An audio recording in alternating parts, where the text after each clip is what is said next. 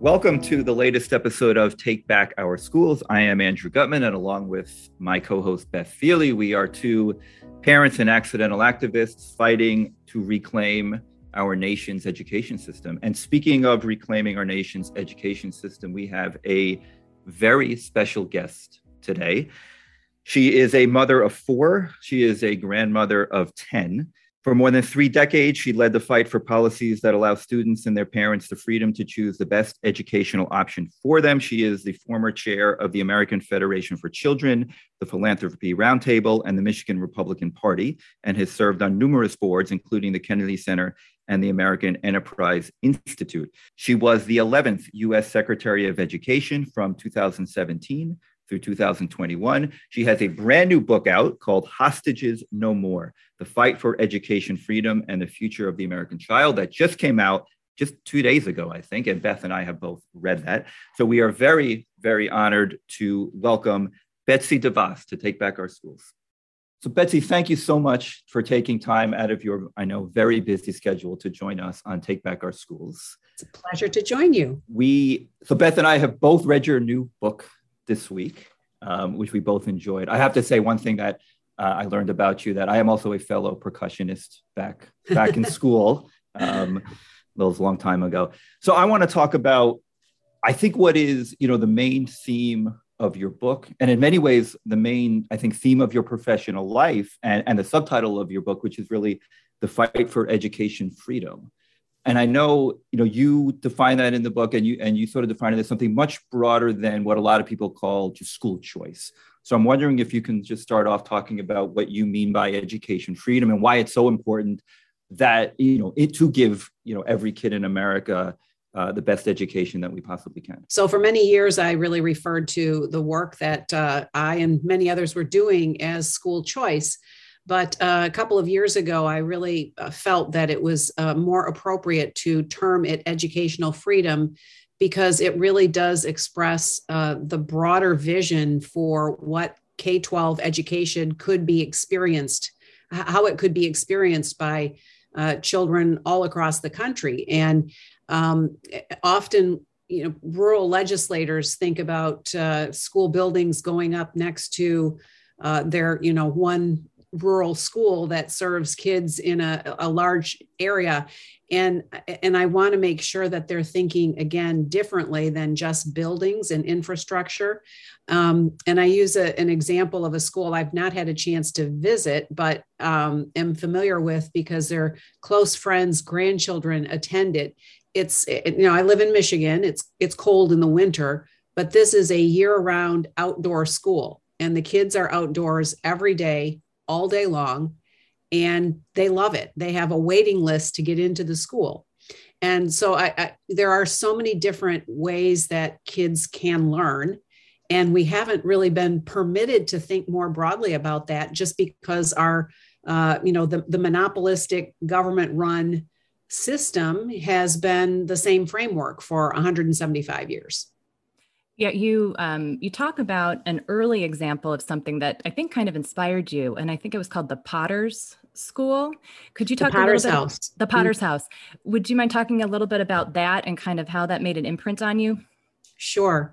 Well, when my oldest son, Rick, was about to start kindergarten, I was researching options in our area. And Dick and I, my husband and I, had the benefit of knowing we were going to be able to send Rick wherever we thought was going to be best for him. And I came across this little Christian school in the heart of our city that serves children in that neighborhood. And long story short, I got involved there as a volunteer. Rick didn't end up going there, but the more I got involved with mentoring students and Dick and I helping support them, because as a Christian school, they had to raise 90% of their operating funds from outside of the student population because their families could not afford to pay the tuition. So the more I got involved, the more I realized that our policies around how we support individual kids' educations were not oriented to what was right for families and children. It was really supporting a system. And so the Potter's House is going strong today. And I'm very hopeful that in the not too distant future, the education savings account opportunity will be available for more families to make choices like the Potter's House. And that the education savings account idea, I think you referred to it as kind of that's your top choice in terms of school choice. And for those not familiar with what an education savings account is, could you give kind of the high level of what that is versus traditional education?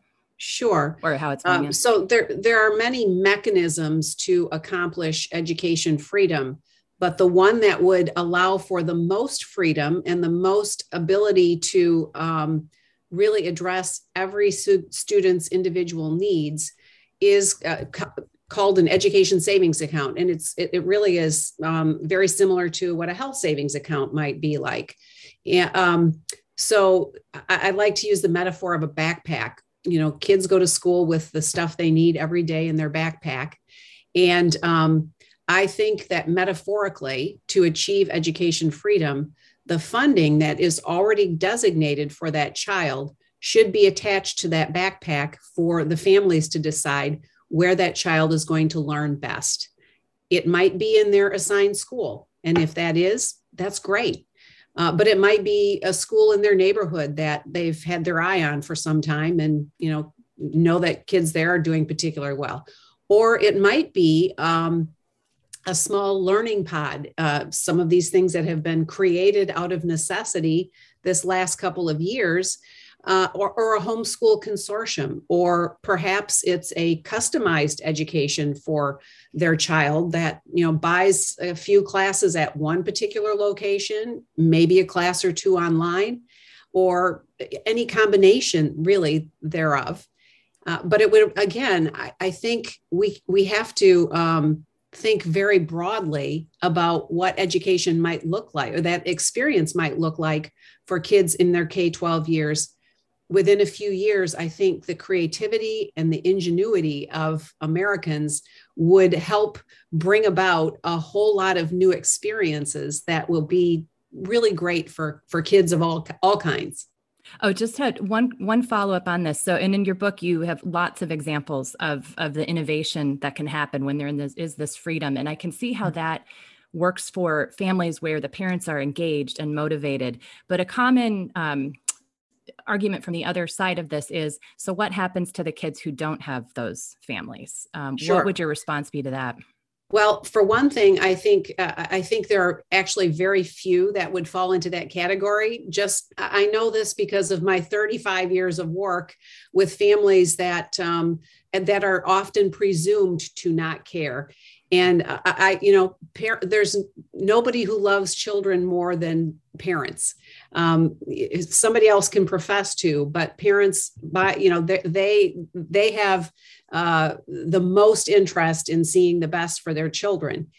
And so, but even if you granted that there would be a small percentage of parents that would not get engaged and would not be invested, their children will ultimately benefit. And here's why.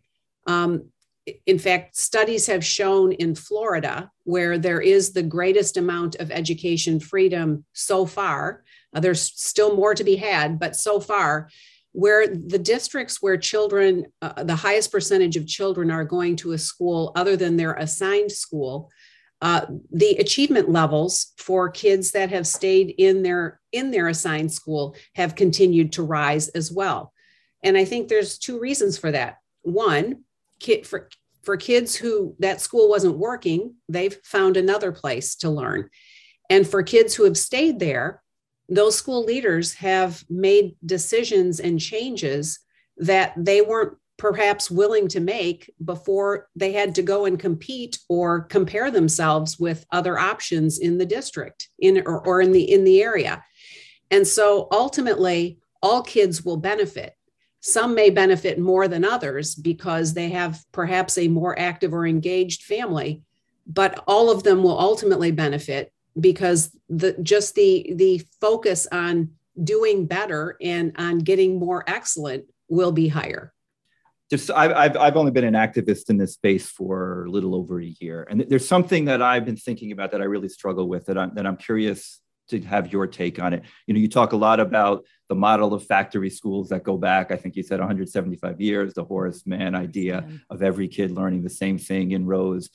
Every kid learns differently. Every kid has different interests. And you talk about some of the very innovative schools in your book. On the other hand, what we seem to be lacking as a country, we call this broadly, part of the culture war, is that we're not teaching kids the common civics, the common history. Yeah. Some would say that the patriotism that we need in a democracy to develop good citizens. So how do you reconcile, innovative schools where kids can really choose their interests with some commonality where we can create sort of good citizens in an American democracy? Sure. Great question. And I think that goes back to the responsibility that states have to sort of set the framework for expectations. And I think if in a environment of full education freedom, there's still a role for the state to say, we expect that in order to earn what would be recognized as graduation from high school, 12th grade, you have to be able to demonstrate that you've learned some of these foundational things about, our nation's founding and how to be a good citizen. There can be general requirements around that. I think where you run into problems is where either the federal level tries to impose a national curriculum or a state tries to impose a specific explicit approach to that curriculum. And but by the same token, I think it's in all of our interests to ensure that students graduate from their K-12 years with a solid understanding of what their responsibilities are as Americans. Along those lines, I know it's been in the news quite a bit over the past year that CRT has been influencing school curricula. What is your opinion on banning things like that? Well, I think it's a laudable effort, but I also know by experience and observation for a lot of years that you can ban something, but where there's a will, there's a way to find a way around it and come in and call it something different. That there's always the risk of the same sort of problem entering from a different direction. And so my preferred approach would be to really require radical transparency with those who are, in that system or in that school, that all of the, things that are being taught in every grade level be openly available to the families that are there and participating, both on the curriculum and learning side, as well as on the financial side. And those are two areas where the system has obfuscated and hidden and renamed, and and on the financial side, that is very opaque in most cases.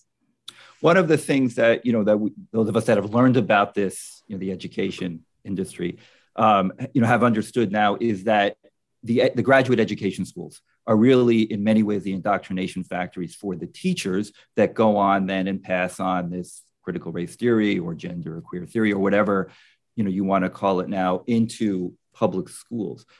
How do we solve that problem? Because if we talk about top down, even if it's not coming top down from a federal, even state level, if the teachers are bringing this bottom up into the classroom because of what they've learned in the education schools, we haven't solved the problem. Sure. Well, that's an opportunity to really, again, think beyond the experiences and the sort of way we have populated the system in the schools. First of all, I know there are many, many great teachers who have left the teaching profession for a variety of reasons, but I would generally boil them down to a frustration with living and working within this system that does not recognize them as excellent, does not reward them for being excellent, And in fact, I had a roundtable discussion with teachers who had been teachers of the year in their district or their state, and very soon after their victory lap year had gone back to their schools and soon thereafter quit teaching. And I wanted to understand why. And this was essentially it. They said, we were basically told, get back in your box. You've had your day in the sun. And now you can go back and be on page 32 of that book on this day, right along with everybody else. And so in an environment of education freedom, the excellent teacher becomes a very critical part of that equation, right? They're going to become more highly valued and recognized for that value. And again, will be, I think, compensated accordingly. And then commensurate with that, every state has hurdles to the teaching profession. My state of Michigan requires certification levels that are just, unbelievably high, especially for people who come in from a non-traditional route. Mm-hmm. And I use the example of the charter high school that my husband started. It's an aviation-focused high school. And the teacher who is head of the aviation part of the whole school, which, there's different pieces of the curriculum that have different aspects of bringing aviation into the experience. Well, he was a former military guy who was also a flight instructor. And in order for him to teach in high school and teach kids how to fly in high school, he had to go and get certified as a teacher in Michigan. Now, this is a guy who could have taught any teacher how to teach because he had been teaching. And it's just an example of the unnecessary hurdles that we've allowed to be in place. And I think with an education environment that encouraged experts in a whole variety of areas to get involved, we would see a very different dynamic for the teachers themselves. And we would again elevate teaching to the professional level I think it should be. Something tells me that teachers' unions are probably not amenable to having some more creative standards or ways for some of these people in different professions to enter the profession. And along those lines of unions, I think it's an understatement to say that the unions disliked you.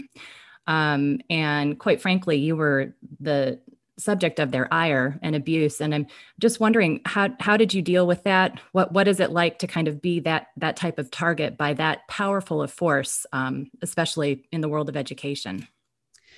Well, I was not a stranger to it coming into the role in Washington, because I had been working on the state level for many various state levels, not just Michigan, for many years, and had combat with them over, the politics of it have been increasingly evident. And so I was not a stranger to it, but I was really, I think, disheartened by the fact that while I tried genuinely to reach out and have, good faith conversation about how we could find some common ground on behalf of students, the head of the NEA wouldn't even refuse to ever even talk with me. And as I recall, Brandy Weingarten, the head of AFT, you did correspond and you went to visit the school she chose, but she did not go to the school that you chose. Yes. We had made a deal. I would visit whatever school she wanted me to visit with her. And I wanted to take her to a school that I would choose. And sadly, it was never able to be scheduled. I want to quote something from your book. Very early on in the book, it's like on page 6, you wrote, "Democrats have to rethink their role as the political arm of the school union bosses." Is that really possible? I mean, is that ever going to happen? Is there any movement along those lines? Do you think people understand that that's the dynamic as well?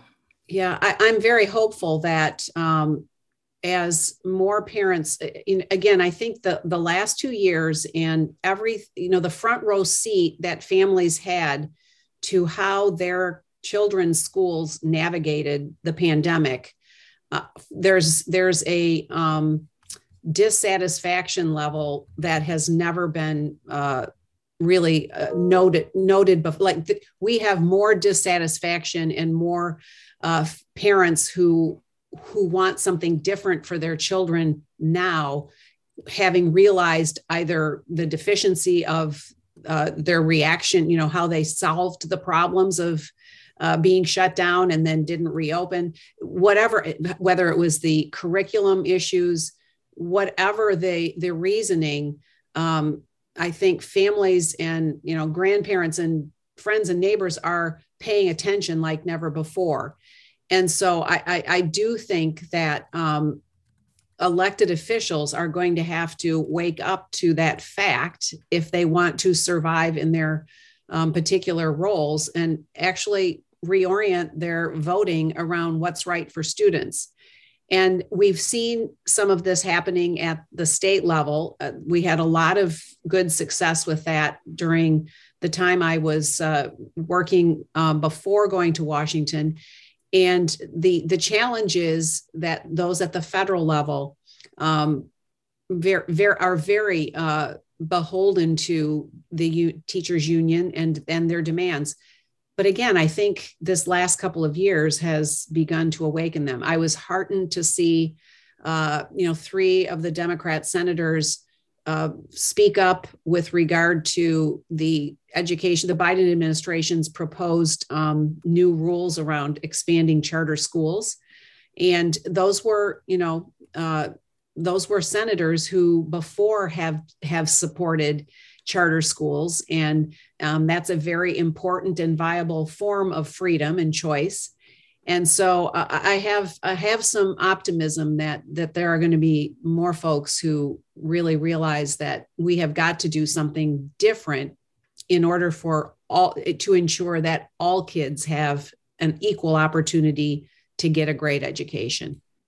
Yeah, I was surprised reading how some people that were Democrats known for school choice issues and really being very aggressive on charter schools, people like Cory Booker, who just completely changed. 180. Did a 180. Yeah. That was very, very, very frustrating. It was, very disheartening for me. But he clearly said, and he was, an aspirant for a presidential candidate. And he said, the teachers unions took me to the broom closet. And boy, that's a pretty strong admission as to their power and the stranglehold they've had. It certainly is. And I think also parents really understood not only better what is going on in their classrooms, but kind of who is driving the bus in that respect. So I would love to get your thoughts on some rules that came out that actually reversed essentially some rules that you put in place, that reversed some rules that the Obama administration put in place. And I'm talking, of course, about Title IX. And actually, there were a number of initiatives that you oversaw to reverse Obama's Dear Colleague letters, but specifically this one that came out yesterday that essentially redefines or proposes to redefine sex to include sexual orientation and gender identity. And then as well, some of the rules that apply to harassment on college campuses, and just would love your thoughts on the process that you went through to actually arrive to the conclusions, which I thought were terrific. And then I guess how frustrating it is to have this kind of ping pong game going on between administrations, right. And how that, and how that impacts kids. Absolutely. Well, not surprisingly, this proposed rule, and it is only proposed at this point, but they are proceeding with the same process that we did during the last administration to really put I was very proud of the work that we did and the resulting rule that put in place a very fair, balanced approach for how to handle these issues on campus.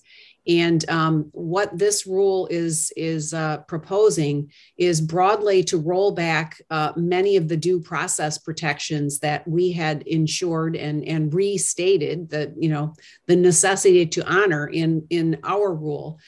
rolling back those. And then in addition, what they're proposing around how they're defining sex basically will put an end to women's sports. Yeah. Now, they've said they're going to do a separate rule, but you can't do a separate rule. I mean, Title IX is Title IX. And you cannot say you support men and women's equal access to education and, as an outgrowth, sports as well. And then on the other hand, say it's okay to also support biological males competing on women's teams.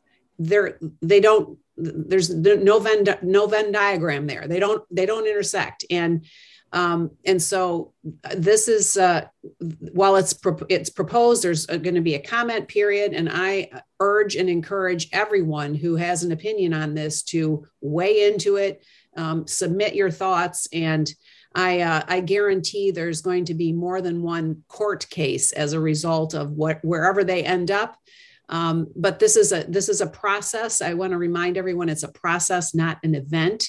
And this is the time to really speak into what they're proposing and express your concerns and opposition to some of these moves that are totally counterproductive for females.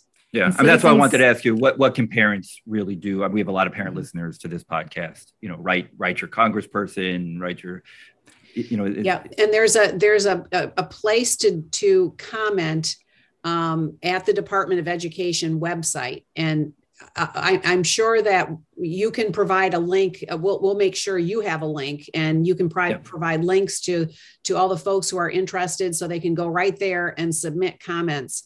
And one of the requirements, if you're following the Administrative Procedures Act carefully and closely, is that you must respond to every single comment. And so the more comments and the more different comments that people make, the better. That will really require the administration to do their work, and I think will also help push back in very significant ways.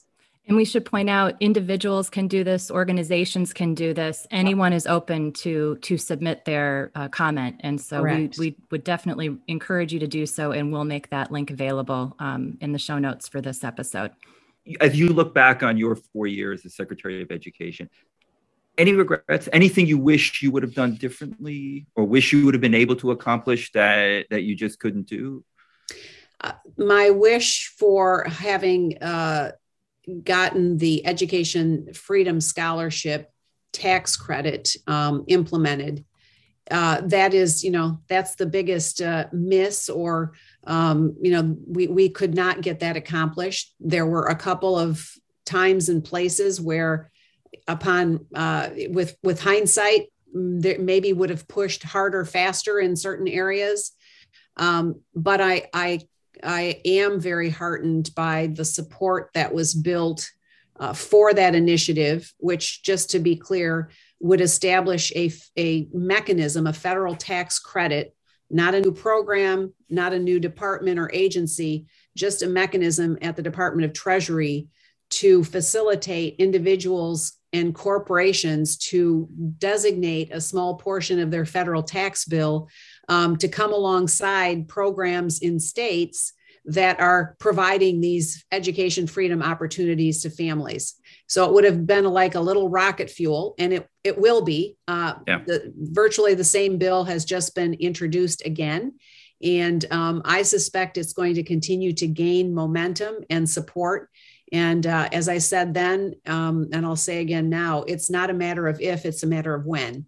And so that's, while I regret not being able to see it implemented during my time in office, I'm going to be continuing to fight along with everybody else to get that ultimately across the finish line. Well, we'll be there with you fighting, because awesome. We believe. So, Betsy, thank you so much for joining Andrew us. And Beth, thank you so much. It was a pleasure. Thanks for the opportunity.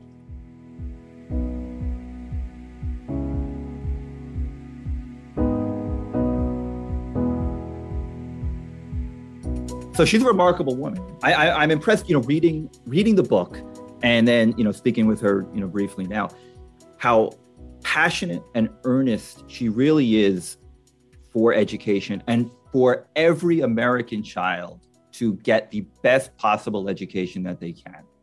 I mean, that's really my takeaway from reading about her life, which I didn't know a whole lot about, and then from speaking with her today. What do you think? Oh, for sure. I mean, I thought the book does a great job of kind of capturing her vision for education, the background, kind of what she was inspired by, which really came from her family and then having her own kids and really taking education seriously and really, taking this on as her issue. And she's been doing this for decades. I mean, she has been in classrooms. She has been a mentor. She knows education. And so I think that really shows through in the book and did in the interview. And I commend the book to people. I wonder, and I'm in there. You are page 256. We didn't talk about this, but page 256. She quotes my letter, so I was very thankful. Yeah, your moment of becoming that accidental activist is recorded in print. So she was terrific. I especially appreciated when we were talking about the naysayers about education freedom and people that say, what about the kids that are going to be left behind? What about that there's somehow with this lack of control and there's too much freedom that kids will get lost or quality will go down. And quite frankly, in terms of quality, the opposite happens. And there is that research from Florida that says where there was choice, even public schools ended up improving because they have to remain competitive. So it kind of follows those market principles. And so I really did appreciate that. The abuse she took. And then we didn't talk a whole lot about it now, but she talks a lot about it in the book.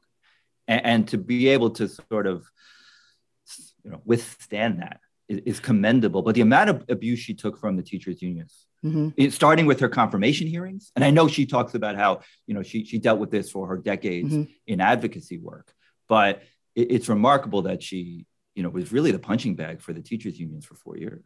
She was. And I think, she developed very thick skin because of that, although she is just lovely as can be. So you would never know, but there is definitely a quiet confidence around those unions. And so I think she's, she knows what she's dealing with. She's tough as nails. And I think she understands that largely the unions are in the way of this movement and of education freedom. And so, I don't know how we solve that.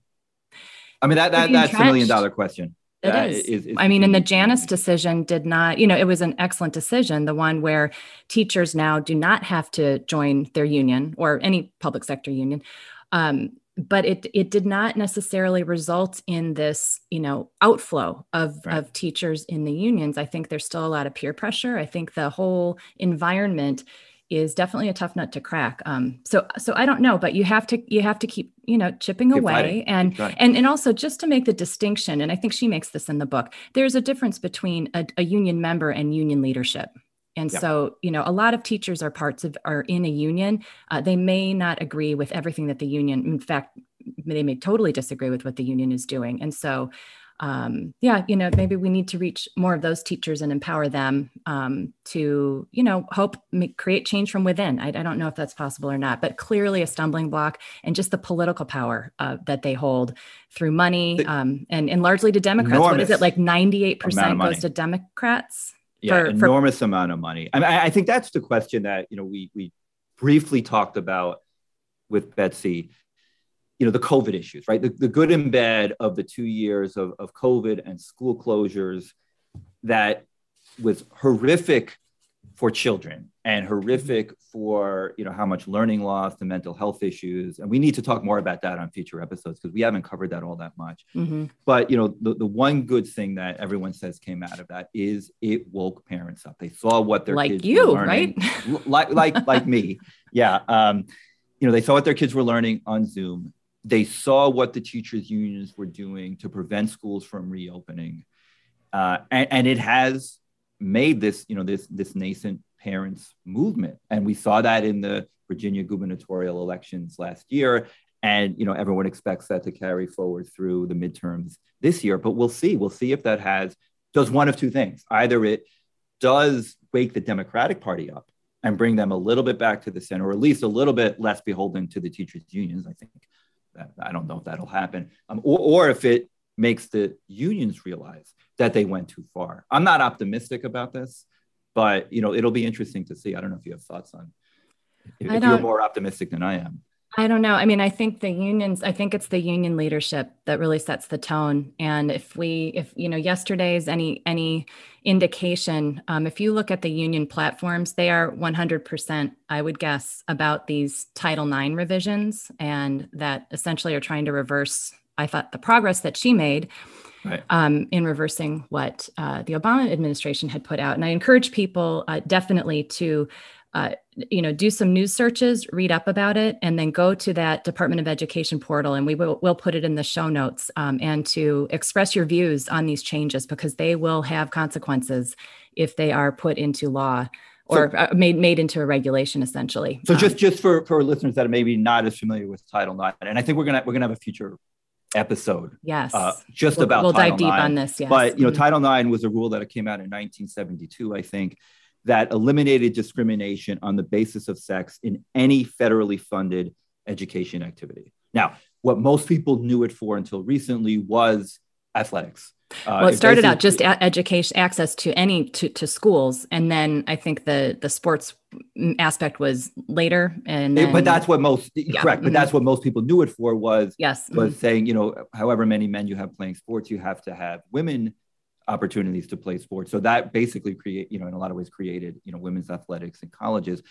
Then it became sort of one of the hot points on the culture war because of the gender and trans issues. The Obama administration, they wrote what's known as the Dear Colleague letter, which is basically the administrative state making a rule without going through the legislature that said basically all bathrooms have to be open to anybody. I think, correct. And then I don't know what year that happened. I want to say it was the last 2 years of his administration. Okay.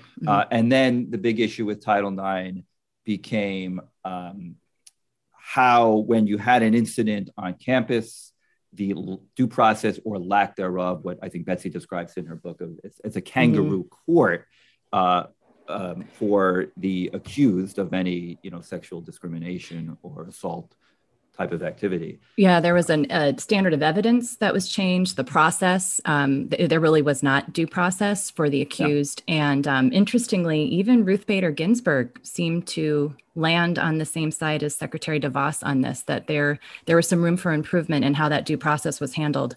So people should definitely look at that issue and be sure to weigh in, because it is a chance to express your views and your voice and speak up as a citizen. And it can influence, what was it? They had withdrawn when they hear enough, and they do have to respond, as she said, they actually withdrew. I think it was guidance that had been attempted regarding something to do with the 1619 Project. This was a few months ago, saying that they were going to award grants when people adopted that type of material. And they heard from so many people, they ended up withdrawing the recommendation for that regulation. So it can make a difference. Yeah. So I'll say this, because what are some of our mutual friends in this fight who have already, I think, commented on yesterday's proposed revisions. We know we have the so-called Don't Say Gay bill in Florida, which is obviously a misrepresentation of what that is. Our friends on this side are calling this the must say they rules. I don't know if you've seen that on Twitter. No. So must say they is our side's. So there's a Twitter handle. Is there a Twitter handle yet? Yeah. If not, there will be shortly. So we'll have a future episode, I think, on Title IX. Yes, we will, and in short order, because it is timely. The window is, I believe, 60 days in order to do your comments. And so, yes, we will hit that. So with that, I mean, it was an honor to have Secretary DeVos. And if you read her new book, Hostages No More, you will clearly see that she knows education. She has walked the talk when it comes to acting on her desire to see student-centric, best fit education become available to every single child in the country, regardless of their zip code, regardless of their income level. And again, I was struck by the number of examples of what education can look like that she provides in the book. Yeah. So I think the best is yet to come in American education. So I hope so. That's what we're fighting for. Well, thanks for listening. If you enjoy the show, please do share it. Give us a positive rating on wherever you access your podcasts. And also, please do join us again. On behalf of my co-host, Andrew Gutman, this is Beth Feely, and we will be back soon with another episode of Take Back Our Schools. Ricochet. Join the conversation.